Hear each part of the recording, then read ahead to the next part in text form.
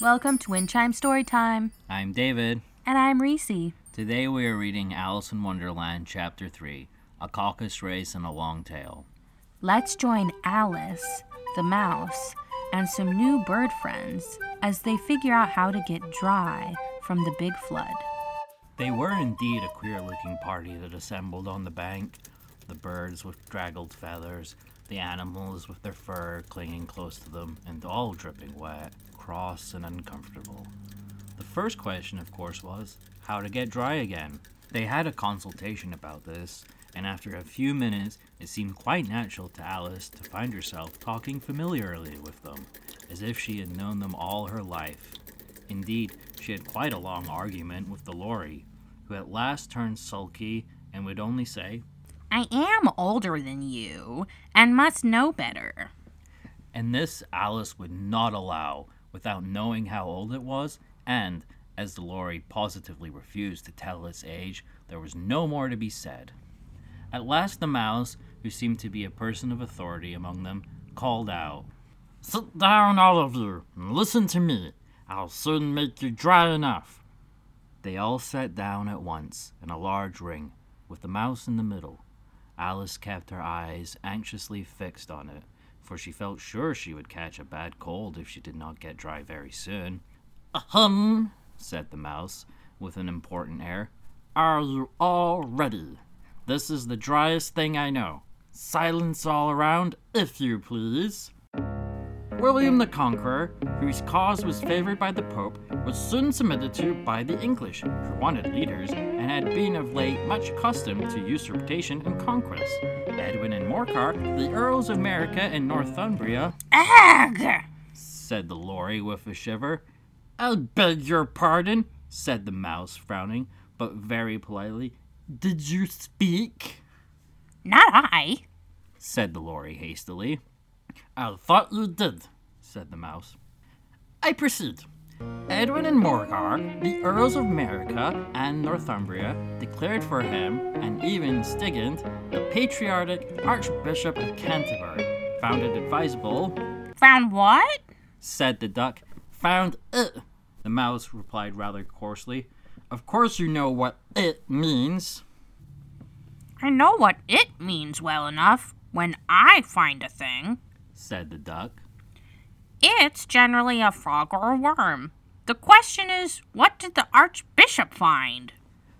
The mouse did not notice this question, but hurriedly went on. "Found it advisable to go with Edgar Atheling to meet William and offer him the crown. William's conduct at first was moderate, but the insolence of his Norman— How are you getting on now, my dear?" it continued, turning to Alice as it spoke.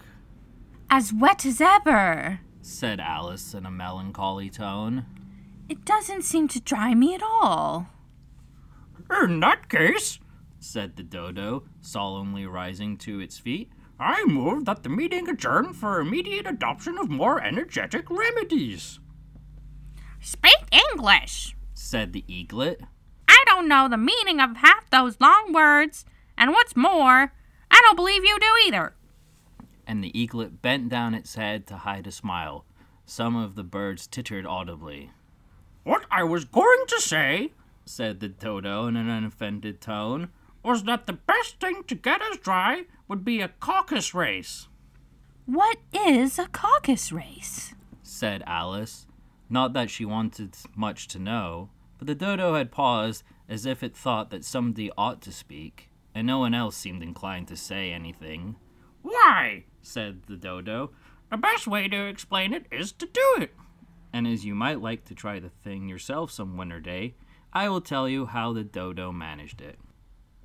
First, it marked out a race course in a short circle. "The exact shape doesn't matter," it said, and then all the party were placed along the course here and there. There was no 1, 2, 3 and away, but they began running when they liked, and left off when they liked, so that it was not easy to know when the race was over. However, when they had been running half an hour or so, and were quite dry again, the dodo suddenly called out, "The race is over!"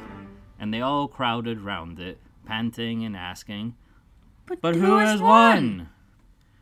This question the dodo could not answer without a great deal of thought, and it sat for a long time with one finger pressed upon its forehead, the position in which you usually see Shakespeare in the pictures of him, while the rest waited in silence. At last the dodo said, Everybody has one, and all must have prizes. But who is to give the prizes? Quite a chorus of voices asked. Why, she, of course, said the dodo, pointing to Alice with one finger, and the whole party at once crowded around her, calling out in a confused way, Prizes! Prizes! Alice had no idea what to do, and in despair she put her hand in her pocket and pulled out a box of comfits. Luckily, the salt water had not gotten into it, and handed them round as prizes. There was exactly one apiece all around. But she must have a prize herself, you know, said the mouse. Of course, The dodo replied very gravely. What else have you got in your pocket? He went on, turning to Alice. Only a thimble, said Alice sadly. Hand it over here, said the dodo. Then they all crowded round her once more, while the dodo solemnly presented the thimble, saying, We beg your acceptance of this elegant thimble. And when it had finished the short speech, they all cheered. Alice thought the whole thing very absurd, but they all looked so grave that she did not dare to laugh, and, as she could not think of anything to say, she simply bowed and took the thimble, looking as solemn as she could.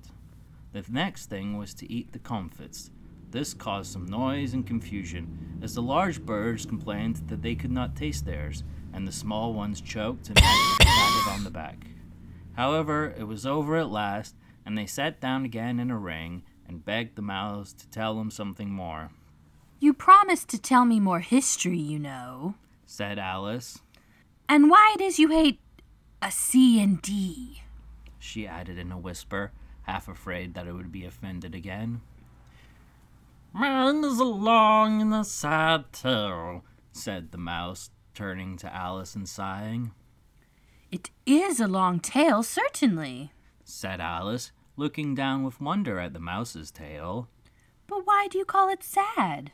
And she kept on puzzling about it while the mouse was speaking, so that her idea of the tale was something like this. Fury said to a mouse that he met in the house, Let us both go to law. I will prosecute you. Come, I'll take no denial. We must have a trial, for really this morning I've nothing to do. Said the mouse to the cur, Such a trial, dear sir, with no jury or judge, would be wasting our breath. I'll be judge, I'll be jury, said cunning old Fury. I'll try the whole cause and condemn you to death.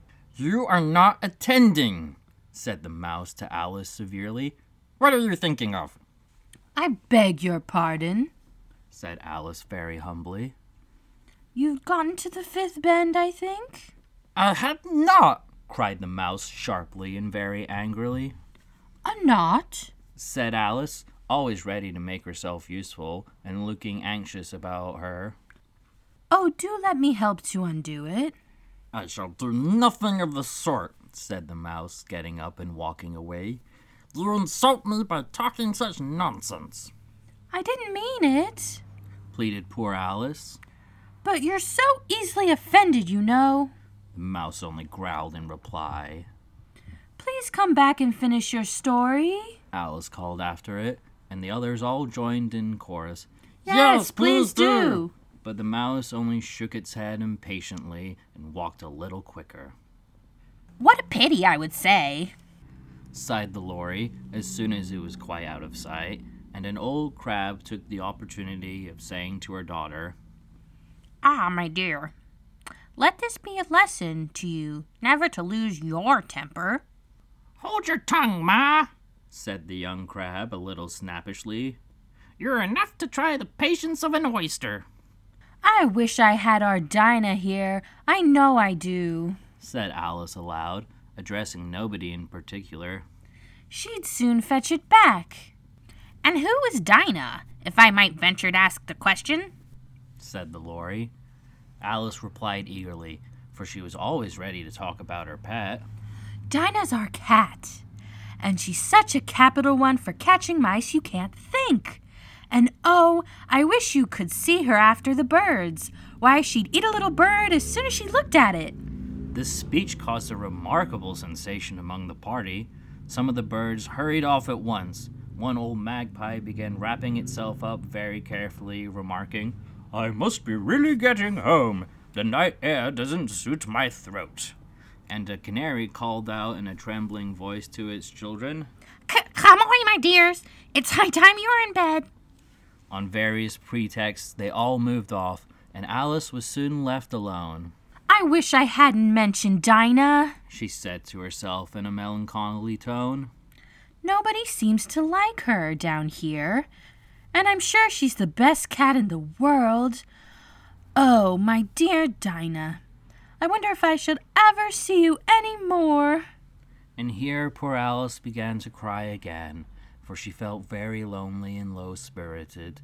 In a little while, however, she again heard a little pattering of footsteps in the distance, and she looked up eagerly, half hoping that the mouse had changed his mind and was coming back to finish his story. Thanks for listening to Wind Chime Storytime. Have a pleasant day. And the next adventure's on the way. Bye.